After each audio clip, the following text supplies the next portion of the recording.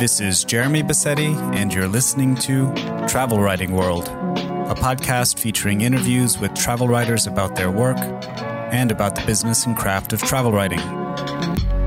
You can find the episode show notes, free travel writing resources, and much more at travelwritingworld.com.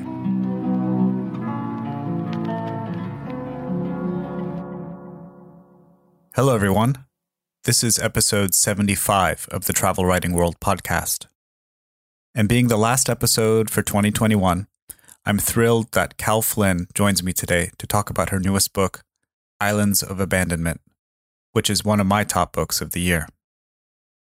In addition to talking about her book, Cal and I chat about genre, form, and the first person in nature and travel writing. This is an episode you don't want to miss. Before we start the episode today, just a note to say that while the podcast is free, a lot of work goes into it. So please tell your friends about the show, leave a review on the Apple Podcasts app or whichever podcasting app you use, or support the show with only a few dollars, pounds, or euro a month, less than a cup of coffee, at travelwritingworld.com/support. Also, to stay up to date with travel, nature, and place writing news, consider signing up for Genius Loci, my free monthly email roundup of news and links at jeremybassetti.com. A new roundup goes out on the first of the month. So now, here is Cal Flynn. Cal, welcome to the podcast. Hello. Well, thank you for having me. So I asked you to come on the podcast to talk about your newest book, Islands of Abandonment, which is an excellent book and has been shortlisted for prizes like the Wainwright and the Baillie Gifford Prize for Nonfiction. In addition to talking about the book, I also want to ask you questions about your book's form and your approach to writing and all of that stuff. But first, let's jump into your new book, in which you travel around the world exploring places that have been abandoned or impacted by humans for whatever reason and to varying degrees. It's a bleak book, but it's also a hopeful one. So I guess to start off, what was the driving question of your research? What was the question driving your research and your travels? I suppose what I'm really interested in is like the tension between this idea of these places being very sort of badly impacted by humans and being very, man-made anthropogenic landscapes, often on very large scales. So there's something of the sort of the horror about them, that really affected me emotionally, but also the tension with that sense of redemption and hope and recovery that comes through very strongly in almost all the places that I visit. That sense of what nature gets up to when we're not there, and the true scale of regeneration already happening on this planet. I think that sort of sense of hope that comes through was important to me. I think partly because it makes sense, narratively to have that, but I think also because in this time of very bleak environmental outlook, it helps me a lot to feel like there is sort of some light at the end of the tunnel, that should we sort of act to limit emissions and so on, that actually the planet does have a hope, and there are all of these natural processes constantly at work repairing the damage that we're doing. And I find that concept very moving, and I think other people might do too. Mm-hmm. Yeah, that's a theme that pops up in many of the chapters of the book. So your book deals with the ways in which, I guess, humans have impacted climates and ecosystems. You just spoke about kind of the emotional connection you had with the subject. So what sparked your interest in this subject? What was that emotional connection that you have with it? Well, a location that I visited that is not in the book, but certainly set me down this path, was a trip I took to the Slate Islands, which are very tiny islands off the west coast of Scotland that were previously the sites of deep quarries during the 19th century, Mm-hmm. a real sort of center of industry during that time. And what's happened since the quarry shut down is that they've been flooded by seawater, and the seawater is changed color because of impurities in the rock. And so you get these beautiful turquoise and cyan pools, very deep pools in the former quarries that you can swim in, and they've become sort of favorites of migratory birds. And these islands are newly beautiful. In fact, aesthetically speaking, they're much more of note than they were originally. And so I went to write about that, having been tipped off about them by a local artist who often paints there. And I became really interested in the aesthetics of the post-industrial. Photographers like Edward Burtynsky often use these like man-made post-industrial places as subjects for their large format photography. And I suppose I was trying to get at that question of, how are these places, which are in many ways terribly ugly, also beautiful in a different way? And while I was there thinking about aesthetics, I came to realize that the islands were completely grown over. Since they've fallen out of favor, industrially speaking, they have been grown over by all sorts of different plants, wildflowers, small mammals and birds live there. And I realized that actually, ecologically speaking, they were also of a lot of interest, and of scientific interest, because they are these strange feral habitats. These are completely self-made, self-willed habitats. Often really weird mixes of species will pop up on these brownfield sites. And the way that they come together is currently of a sort of focus of ecological study.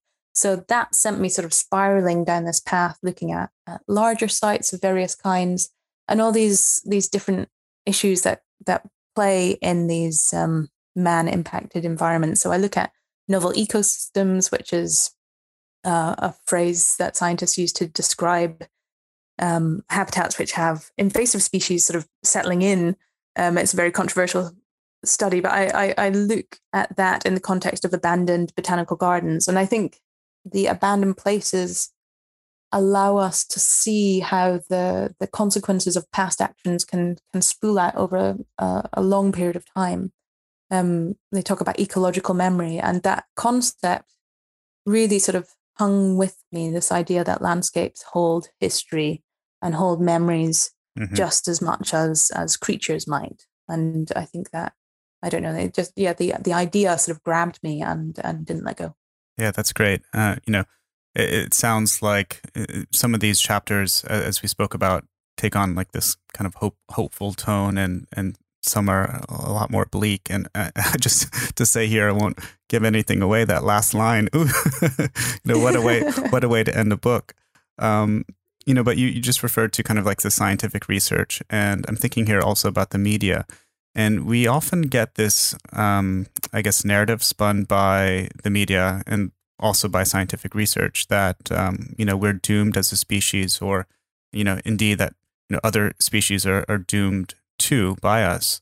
But your book, I think, complicates that. So I was wondering if you could talk about like how does exploring these ideas and how does exploring these places complicate kind of this popular narrative, or how does it confirm that narrative? I mean, is it all doom, or is there something else at play going on here that we should be more cognizant of? That's a really interesting way of thinking about it. I mean, I suppose I've come round to saying that nature is essentially constantly in flux, right? And the species around us and the landscapes around us are constantly changing, but humans are these sort of like very intense sources of change, like agents of change. And so that's, I think, why we have all of this fear bound up with places that we have sort of tampered with, because we do have an outsized impact on the environment around us. And so if you are looking at the world around you, looking for sort of purity and pristine nature, then of course it will seem like you're in a terrible, tainted world. If you have a slightly less sort of hard line attitude to what nature's allowed to be, you can actually come to appreciate the way that it adapts and expands and comes to terms with, I suppose, what's happened to the landscape, and different species will come to the fore in different situations. So I guess it's given me a much more, I no longer think of it entirely in terms of sort of hope and despair, but more just like coming to respect that change is constant around us. It's a much more sort of Zen-like approach, I think, that I've come to feel about the environment. through the writing of this book. Of course, you've got to balance it, I think, with like being responsible. You know, a book of hope about the environment has got to always have this sort of ballast of warnings about the future, because I do think that issues of climate change and so on are real, are pressing, and are really breathing down our neck at the moment. So you've got to balance that narrative of hope and redemption with some strong reality. And I think that that's what I come around to later is talking about how, well, you know, the planet, depending on how you measure it, the planet will probably be okay, but maybe not within the life expectancy of our own species. Right. It might feel terrible for us to be on the planet for the next couple of centuries if we're not able to adapt, and the species that we love are not able to adapt. So I suppose it's trying to strike that balance. Mm-hmm. Yeah, the chapter entitled "Unnatural Selection," where you visit Staten Island in the United States, I think was particularly strong and speaks to this this idea of, you know, that however horrible it might be for us, like we can't eat the animals in the sea or whatever, but you know, they can get on fine without us, and indeed they will be fine without us. But that's not to say that that's a good thing. Exactly. I think you can look at these species that are adapting with a sense of wonder and also anxiety at the same time. Right.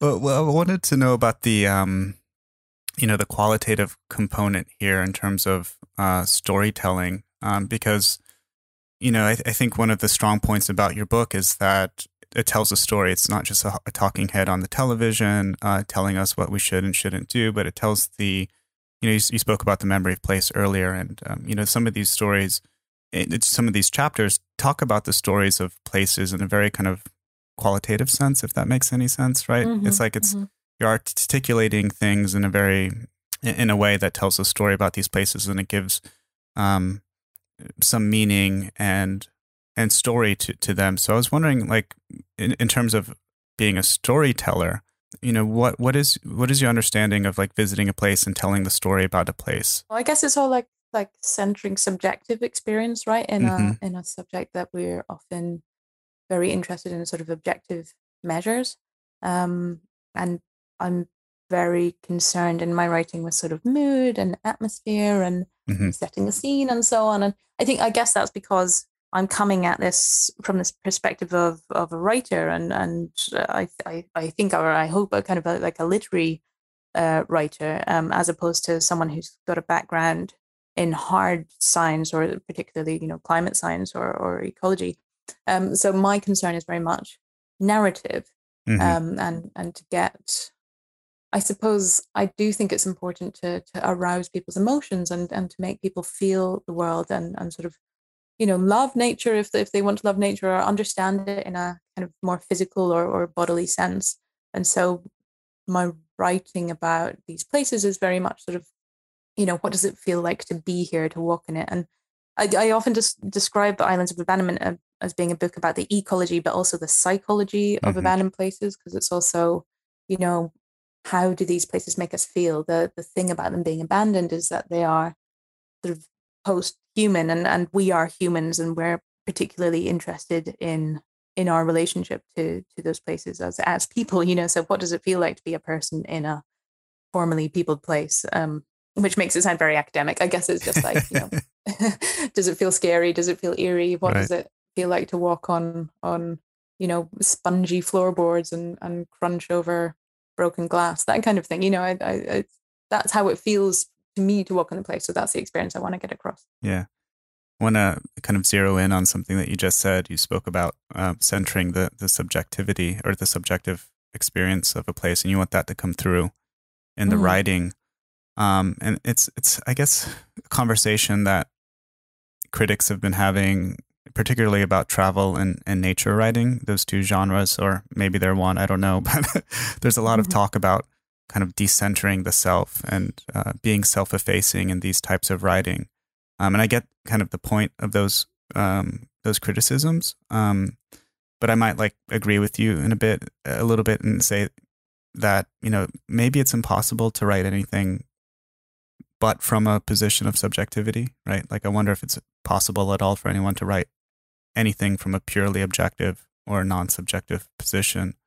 It's just to say that I think your book balances that quite well.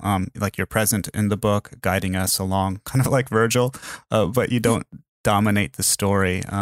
So I was wondering if, like, what are your thoughts about the presence of the author or the presence of the self in travel and nature writing in general, and how do you balance those two? How do you balance the self in your story?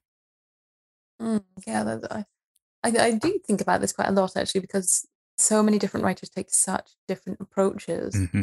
and I like the first person element partly because I think it makes the writing accessible or sort of very readable. I find it somehow more drawing to follow the reader, the writer through some kind of journey, right? And you learn alongside them.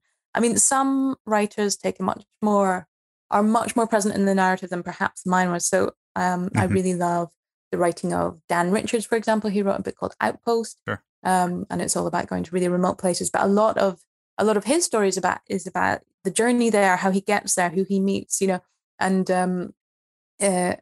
I don't do that so much in my own writing. I tend to just sort of arrive, um, and then I'm there, and I don't tend to talk a lot about sort of background research or my travel there and so on. So I think I guess I take a slightly different approach, but I do like having the eye present because I think that helps the reader understand these places as they are to walk in. Because it's one thing to read about places, and it's another to actually be in them, and often they don't feel quite the way that you'd imagined they might be. So I suppose bringing in that sense of wind on your face and much more so even like the sort of creeping emotions that you feel while you're in a place, which are often not what you expect them to be.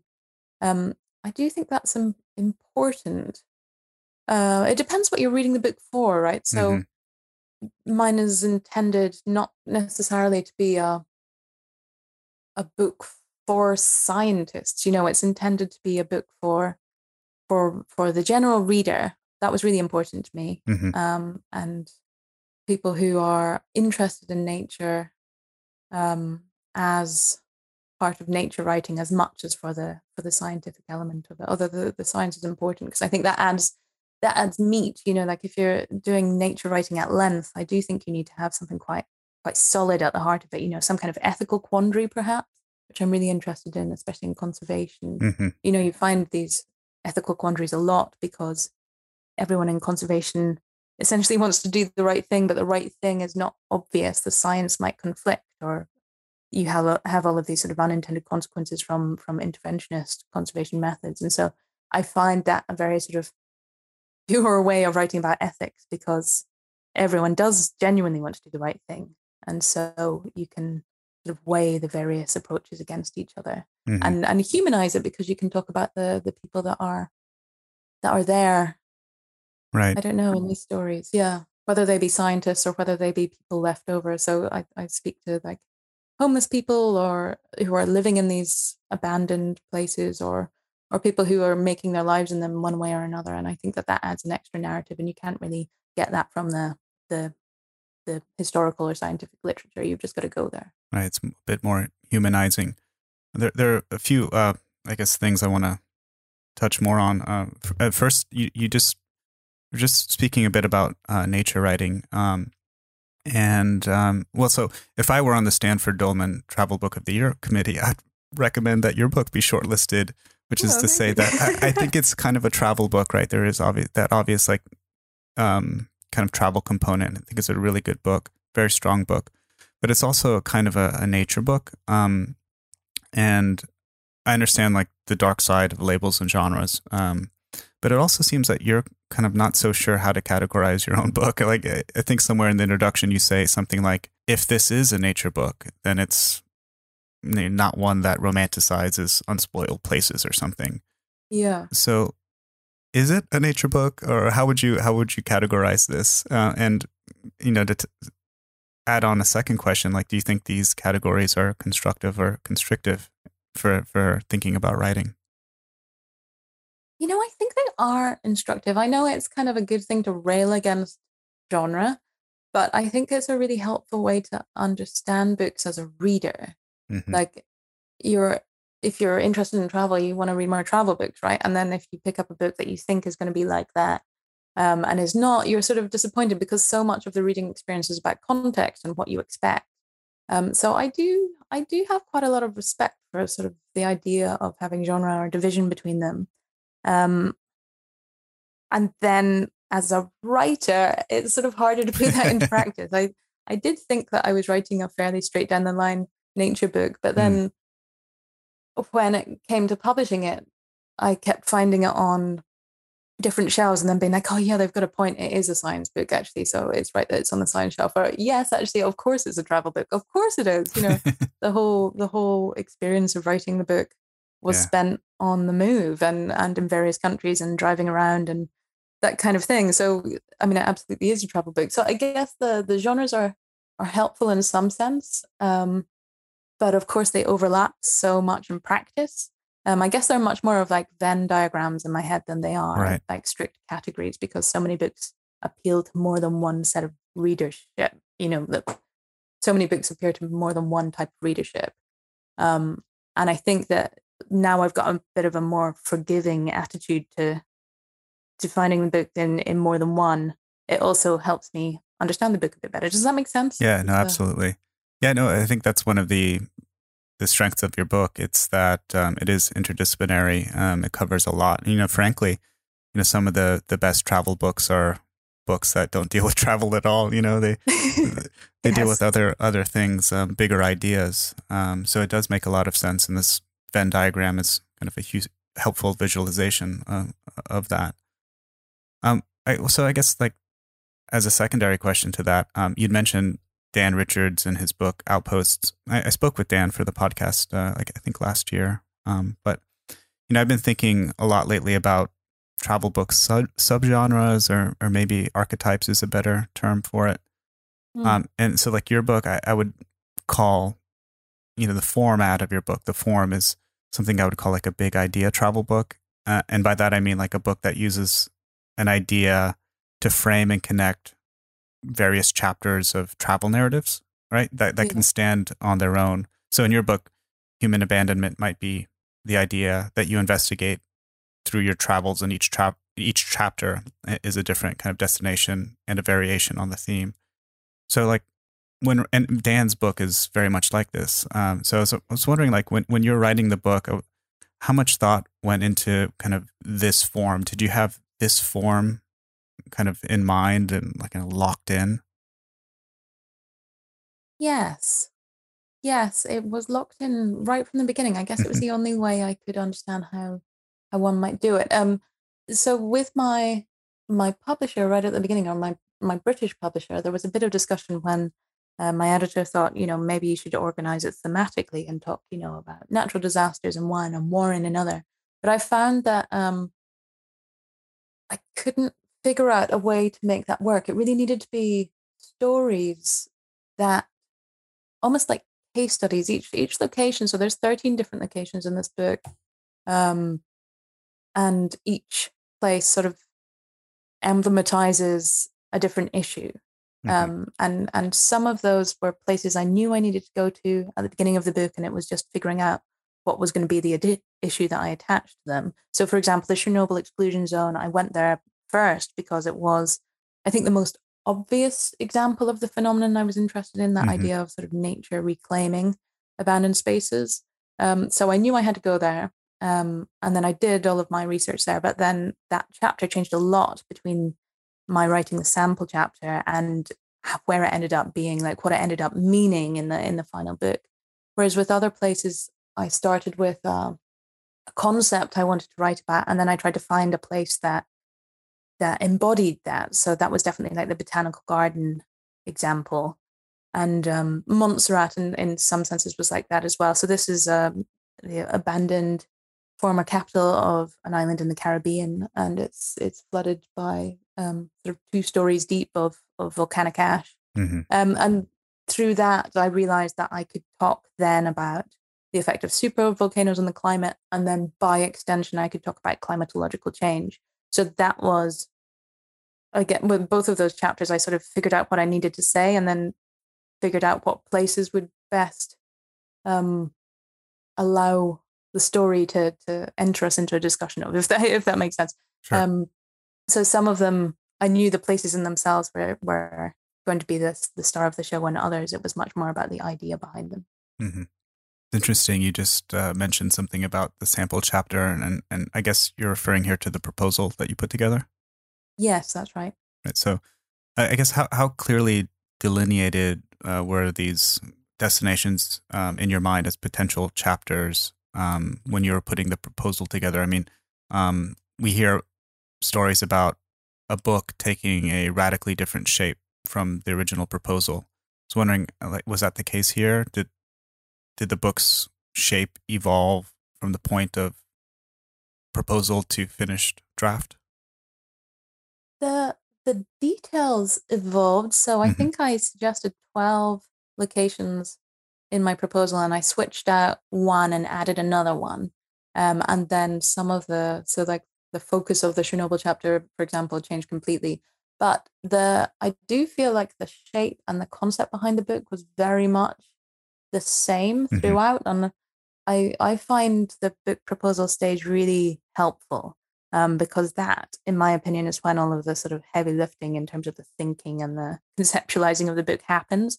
And then I use that almost as like a navigational tool throughout the research, so that whenever I feel like overwhelmed by the amount of travel or information that I've gathered, I can look back at the introduction that I kind of wrote to the proposal and be like, oh yeah, this is what I'm doing. That's what I'm aiming towards.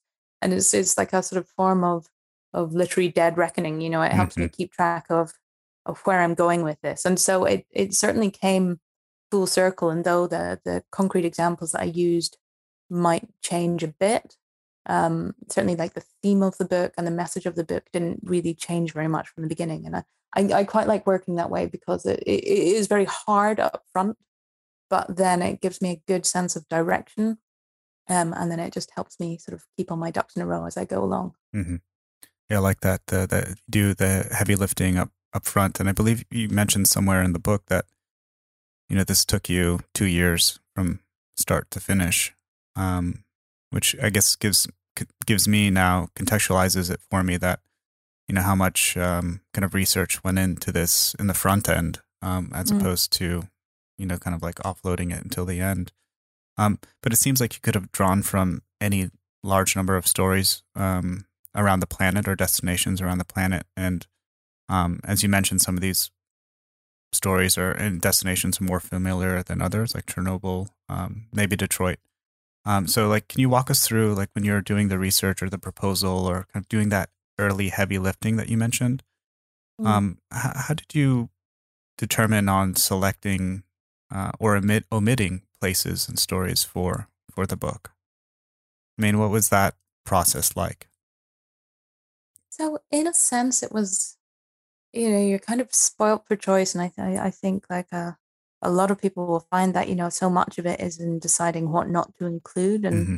And with travel heavy books, I suppose you've got a lot of practical considerations, like how can you get to places, and are they definitely, with abandoned places especially, they're almost ephemeral by nature. So do these places definitely exist? Because I could spend lots of time sort of Googling things or reading about places in books, and then realize that actually they'd been knocked down 10 years before and replaced with a hotel or something. So Right. um, partly it's just the sort of reading around and seeing which ones sort of stick with you, because some places you just keep thinking about, and those ones, like, you don't always know why, but for me that was like, okay, it's got some kind of emotional resonance or something. There's something about this place and its story that I keep thinking about, and therefore there's a power in that. And but then, to some extent, many of these chapters could have been about all sorts of other places. And you know, I did travel a lot, but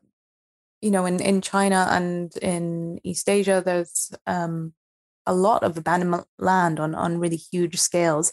Same in South America, and those were continents I didn't visit, and could have written a whole other book about then. And maybe I will keep continuing writing about various places that sort of fall into this pot what I'm interested in. So to some extent, it's just what I settle on, and it's definitely not by any means a definitive list of important places.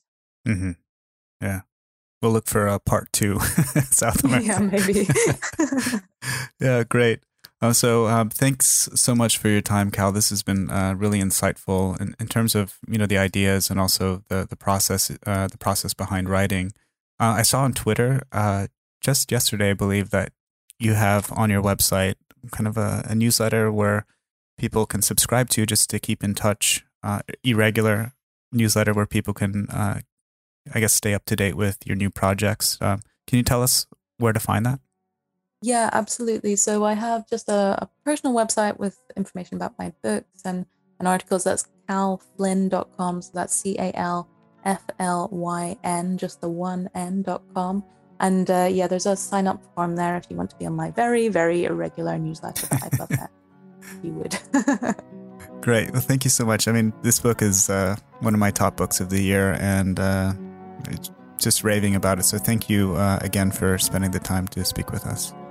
Oh, not at all. Absolutely delighted to. I'm really flattered to be asked on. So thank you very much. You can find the episode show notes and much more at travelwritingworld.com. Please remember to subscribe to the show in your favorite podcast app. And if you find the show valuable, please consider leaving a review or supporting the show with only a few dollars a month at travelwritingworld.com/support.